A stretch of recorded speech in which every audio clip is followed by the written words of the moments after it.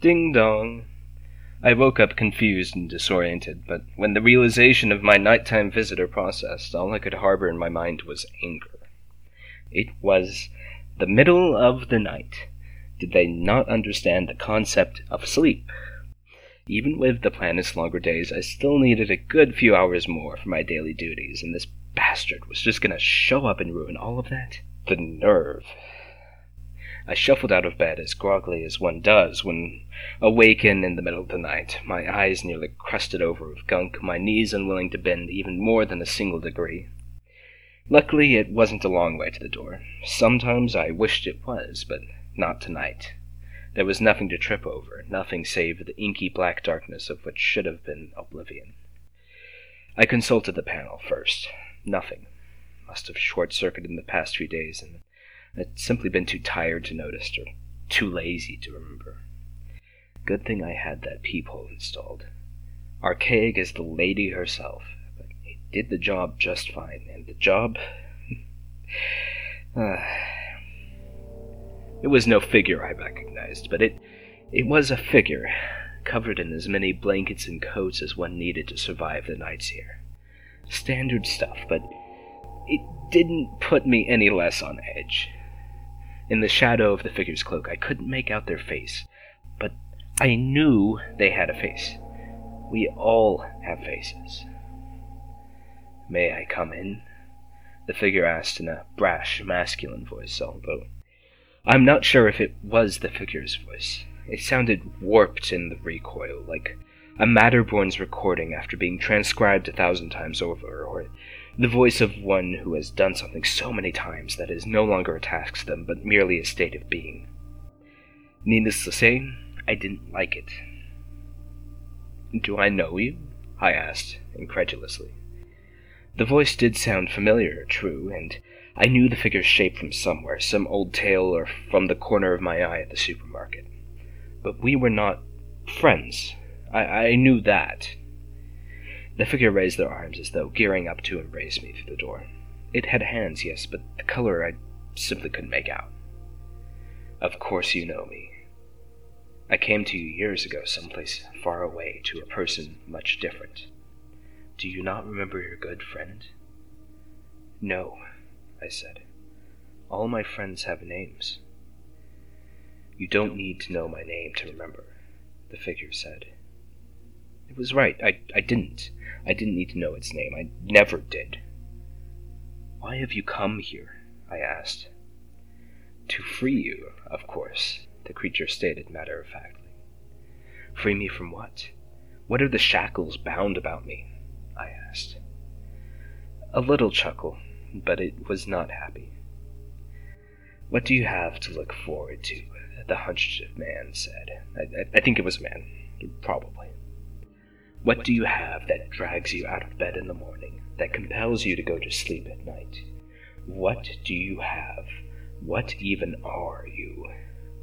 I didn't want to answer. I wanted to call the colony authorities, have one of their units round this man up, but I knew this was no man. There would be no authorities. There was nowhere to go. There was simply here and now, and I would answer the figure's questions. After all, they were polite, sort of. They deserved a modicum of respect. "What do I have to look forward to?" I don't know," I answered. "And each day the world and the universe tick closer to disaster, all by your apathy, little fool. It is you who causes it. It is you who unravel." "But," I started. I wasn't the cause of the benefactors, and things were getting better, right? If not for myself, then for others. But at least for them. But I didn't say that. I said nothing. "But you did not give birth to the gods who ravage creation. Is that what you were about to say? Fool. The small always think themselves small when they are not. The gods craft the little beings craft the gods. Neither exists without the other, so as you live and breathe, you are at fault always. You know this. You are the cause of the feast." Yes, I did know this, but I also knew that my bed was warm and that the night was cold. There was nothing for me outside. The wise man coughed. The second question, if you may. There is nothing that drags me out of the bed in the morning, save habit, I answered. A smile existed somewhere in there, a smile that I couldn't see, but it wasn't happy. Yes, nothing but habit. You work because you feel you must. You go home because you feel you must. You sleep because you feel you must. But do you actually? No, I didn't. These were things that I didn't have to do. I was my own entity. I'd always been so. I would always be so. But this choice is mine to make, I said, unaware of the choice itself. The smile deepened. I could feel the fangs being bared somewhere, anywhere, everywhere. Then why do you sleep? The thing asked. I knew it wanted me to say out of compulsion, but I spit in the face of the gods, always, even the friendly ones. I sleep because I dream, because there is beauty in that dream, because there is beauty here. I wish to be all things and nothing at the same time, I answered. I could feel the saliva trickling down the beast's maw, pitter-pattering against the doorstep, but maybe not against the doorstop. The beauty is inseparable from the pain, and is that way because you made it so, the thing said. Yes. This was the right answer. It had always been right. Then what do you have? The thing asked. The beast wanted me to say nothing, but that's not what I said. Everything. I have myself. I have my world. I have my mind, my ideas, my songs, my poems, my struggle, my time, the blood running through my body. I have all these things and countless more, and here and in the dream. I am. The beast was behind me now. I could feel its saliva on my leg, smelling of cod tinged with medical alcohol and lice shampoo. Then what are you? The thing asked.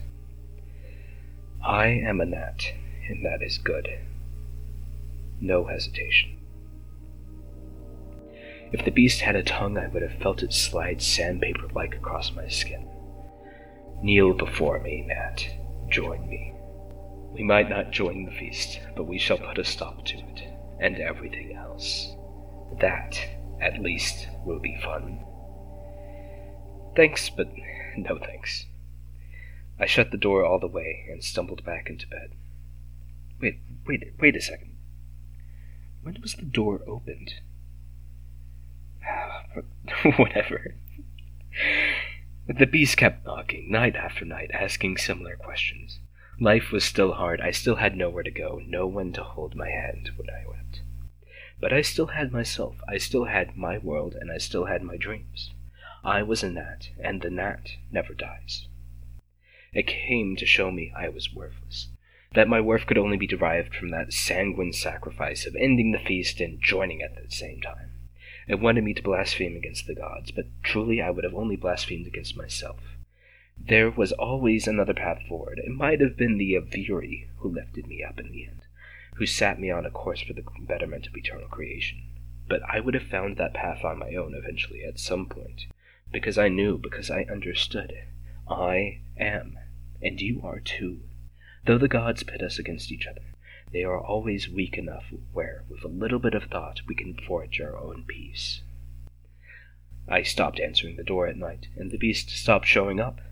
I got plenty of good rest after that, at least until the hunter showed up. When the one who isn't comes knocking, answer the door. Contemplate its proposition, but then remember that glowing eternal truth inside your spirit, that you are and always will be. There is always another path.